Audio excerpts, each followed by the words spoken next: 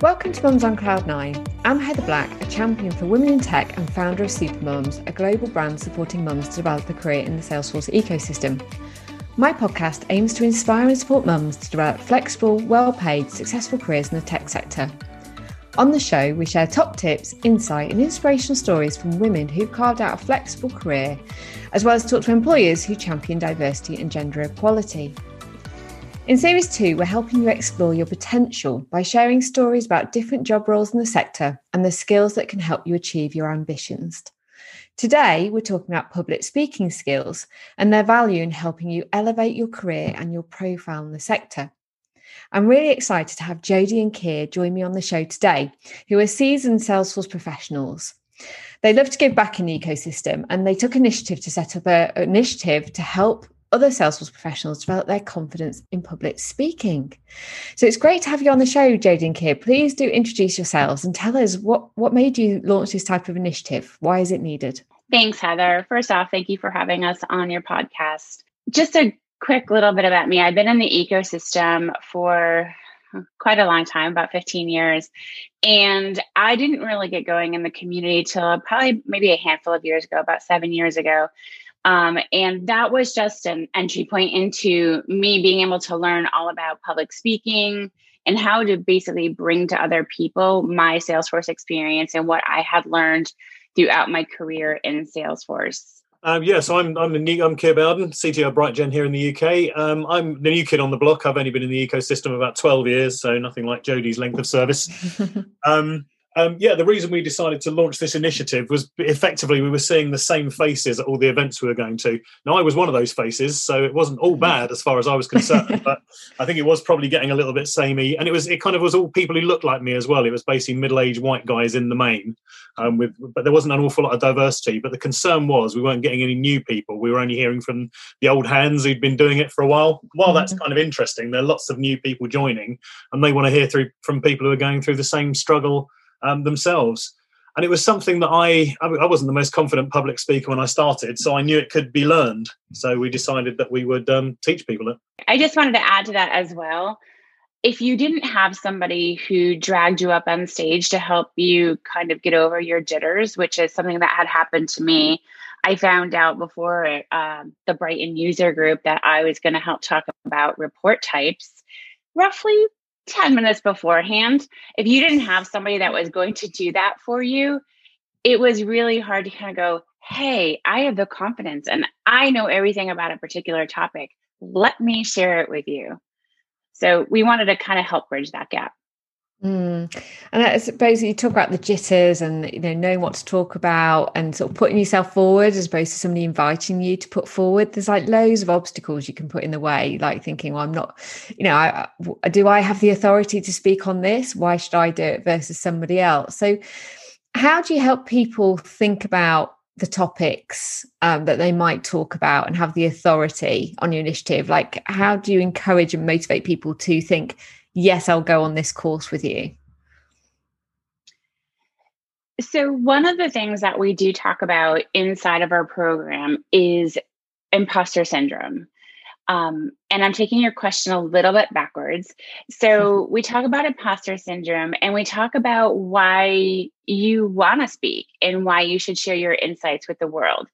So back when I first started speaking inside of the ecosystem, I was always afraid someone was going to heckle me. So that's that authority, right? So why do you think you know about this topic more than I do? Well, the thing is that your experiences are unique to you. So you may know how to use something inside of Salesforce, whether it's Flow, it's Process Builder, I don't know, it's implementing territory management, but your experience is going to be probably unique to what other people are going to bring to that particular talk, right? So what have you done?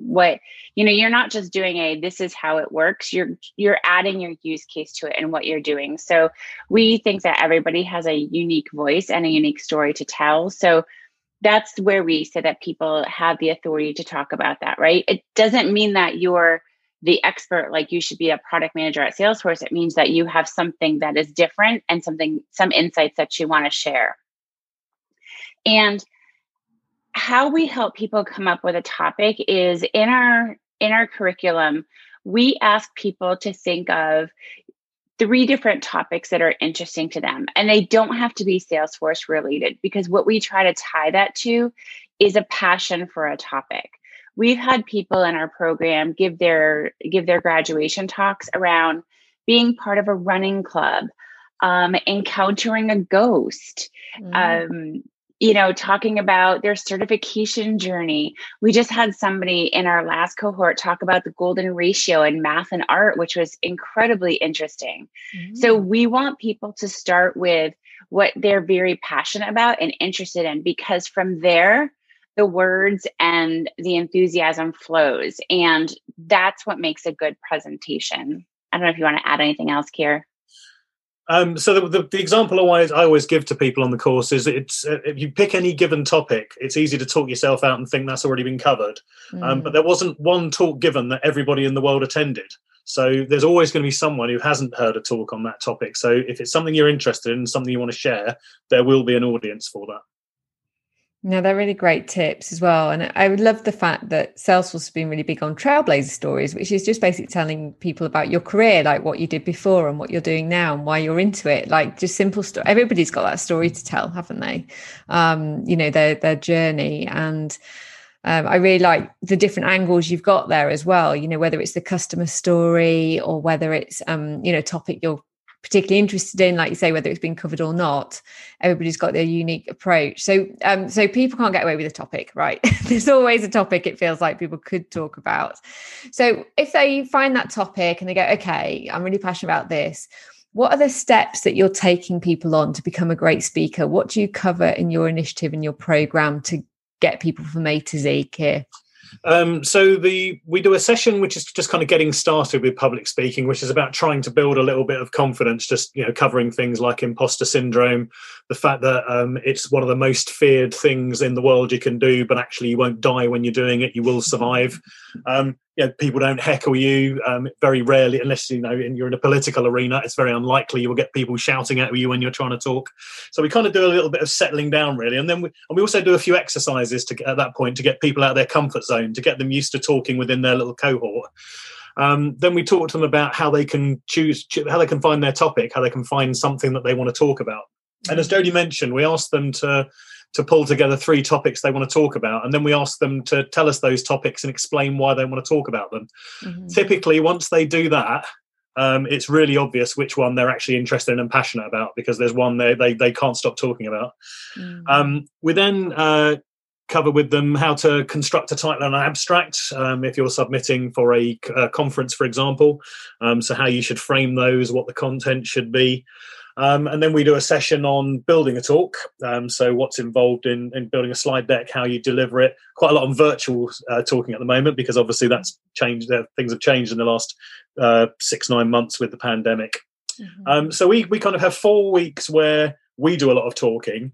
And then the last 2 weeks, our candidates, they will present their talks, 5-minute lightning talks, and we will give them feedback. And we do that. They do 2 dry runs and we give them feedback. And everything we've heard from people who've been through it is that's where they really see the value, that they've put their talk together, but then having someone listen to it and just give them some tips and tricks about how to improve maybe the content or their delivery, etc. That seems to be what people really, really like about the program. Oh, I love that. It feels like a really safe space with a real package around it as well. Like it's that training, but that safe space to sort of practice with people that say, I'm going to heckle you. I mean, I don't think I've ever seen anybody heckle anybody at Salesforce talks before. Like, is that just, do we just make that up in our head? I think it's sometimes it's not heckling. Sometimes it's worried about the questions. Yeah. In Salesforce events, you have the microphone and everyone's worried there's going to be someone's going to ask a really hard question over the microphone. What actually happens is no one wants to ask a question on the microphone because they don't want to be heard in public. So they can ask you after the talk. Everyone's the same. Everyone feels the same. Yeah, I had a queue of people after my talk at Dreamforce, all queuing up. It's the first time I'd spoken at Dreamforce. And it was this big queue afterwards. And you're like, oh, this is quite exciting that people want to ask me questions. But you're right. There wasn't much, public questions out of that. So no, it sounds great. And so I imagine it's been really popular, the initiative then, because it's such I haven't seen anybody else doing this. And it's so specialized to our sector. How's it grown since you started it? It's grown very quickly. So I was looking at this a couple of weeks ago when I was on the Salesforce Developer Podcast, just to figure out how long we'd been doing it. And as far as I can tell, Jodie might correct me on this, but it feels like 2016 was when we started. We did one round in 2016, a couple of rounds in 2017, and I think around 2018, I'm just checking my numbers, Jodie moved back to the US, having been based in London. So we had to change things anyway. Actually, no, sorry. Jodie was still 2019. Here, but we weren't working in the same location anymore. So prior to that, at one point in time, we worked for the same company, but it was really easy for us to get together. We decided to run this one remotely for the first time. Then the following year, Jodie had moved back to San Francisco, so we definitely had to run that remotely. But obviously, quite a big time zone issue there, 8 hours difference. Jodie was good enough to give us an hour out of her day at 9 o'clock, I think, or 9 or 10 o'clock every Thursday. But that was never going to scale. And one of the things we'd wanted to do was grow the program anyway. So we decided this was a good point. And this year we split up into 2 separate groups. So I took on a new co-teacher, Julia. Jodie took on Amber over in the US. We now run both in parallel. So same content, but we don't run at the same time. We kind of go at our own pace as we need to, as we have the time. Hugely popular. So I opened a Google Sheet up for about 2 weeks and I had 50 odd names come into it, which is slightly unfortunate because I can only do 6 at a time. Oh, so, wow. Yeah, it's it is very popular, but because it is very face to face, very sort of hands on, very person to person, that it does require this many humans for this many hours over a number of weeks. So there is a natural limit to how fast we can go. Wow. And do you see it scaling? If there's such a demand, is there a way of scaling it like we saw Salesforce Saturdays scale up? So I think, our plan has always been that it wouldn't just be us doing it, but obviously onboarding people and finding the right people takes time as well. But we've always liked the idea of scaling out and having more people run this, but without dropping the quality. That's the key thing. We need to make sure it's the right people that are delivering it. So we're not interested in just growing for its own sake.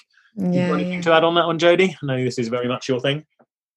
I feel like we are constant tinkerers as well. So as the program has evolved, we keep playing with the content and trying to refine it and make it better. So I think at this point, while I feel like we're still in that tinker mode, like we added a piece around virtual presentations and, understanding how this works virtually in light of, the fun that is 2020. So it's really hard when you keep tinkering what you're doing and refining and editing your content.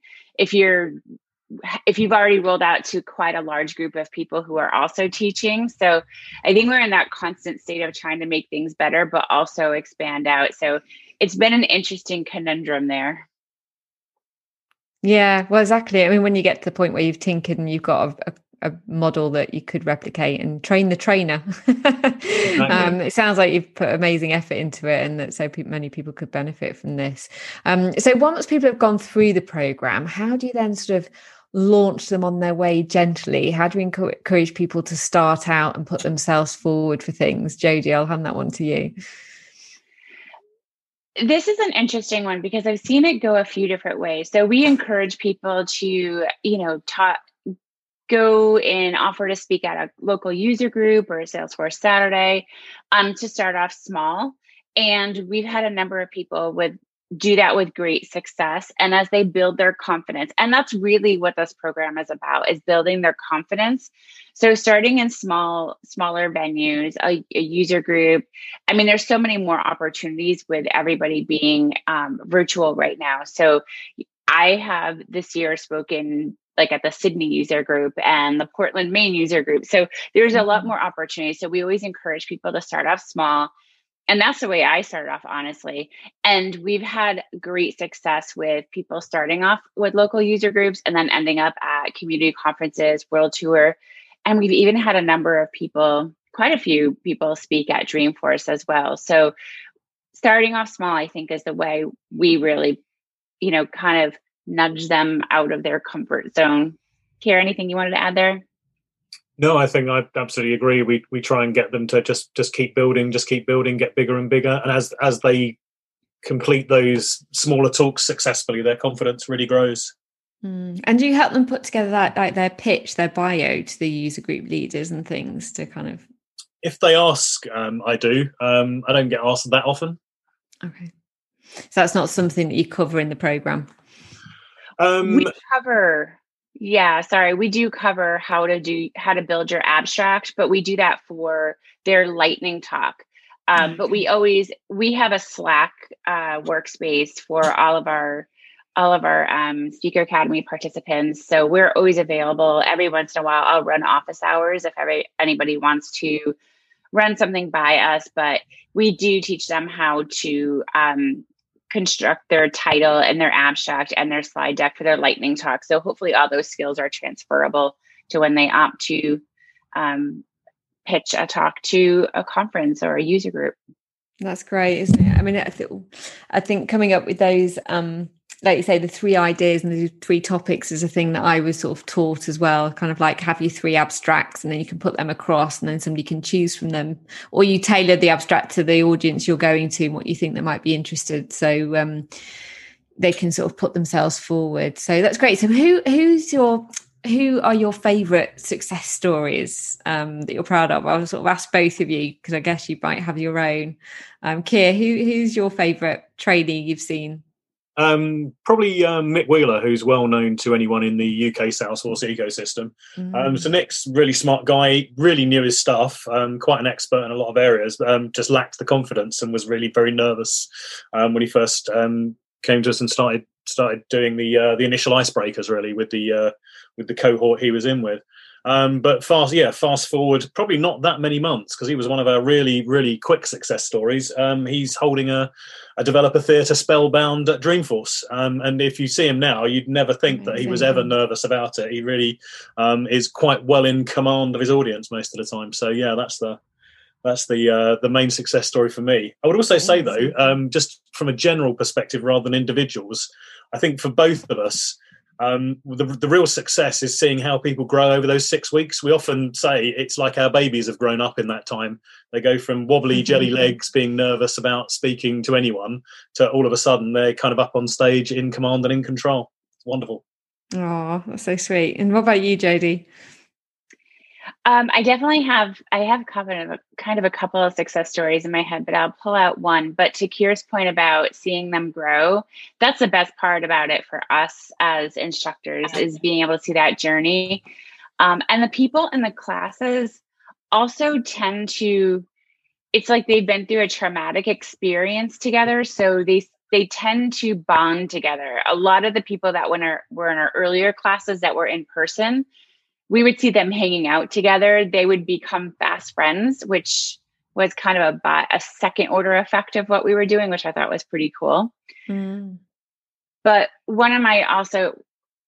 to Kier's point, one of my favorite success stories from an individual, I would say, is Julia Doctoroff. She was in our second cohort, and that woman took, I would say, almost a notebook's worth of notes. She had so many notes. She wrote down, I think, everything we said. She was such a great student, such a great success story. You know, she went from speaking locally at user groups. I remember in graduation us cheering her on, which that particular graduation, we had upped the stakes a little bit, because I don't know if you remember this, Kier, that was the one we were saying who we would do a vote, and whomever was voted best talk got to speak at London's Calling. Oh yeah, I forgot about that. Yeah, so there was some high stakes one on that particular graduation. Nothing like a good competition. So she had come in second there. I think Mick actually came in first and got the speaking slot, which is funny. Those two are tied together.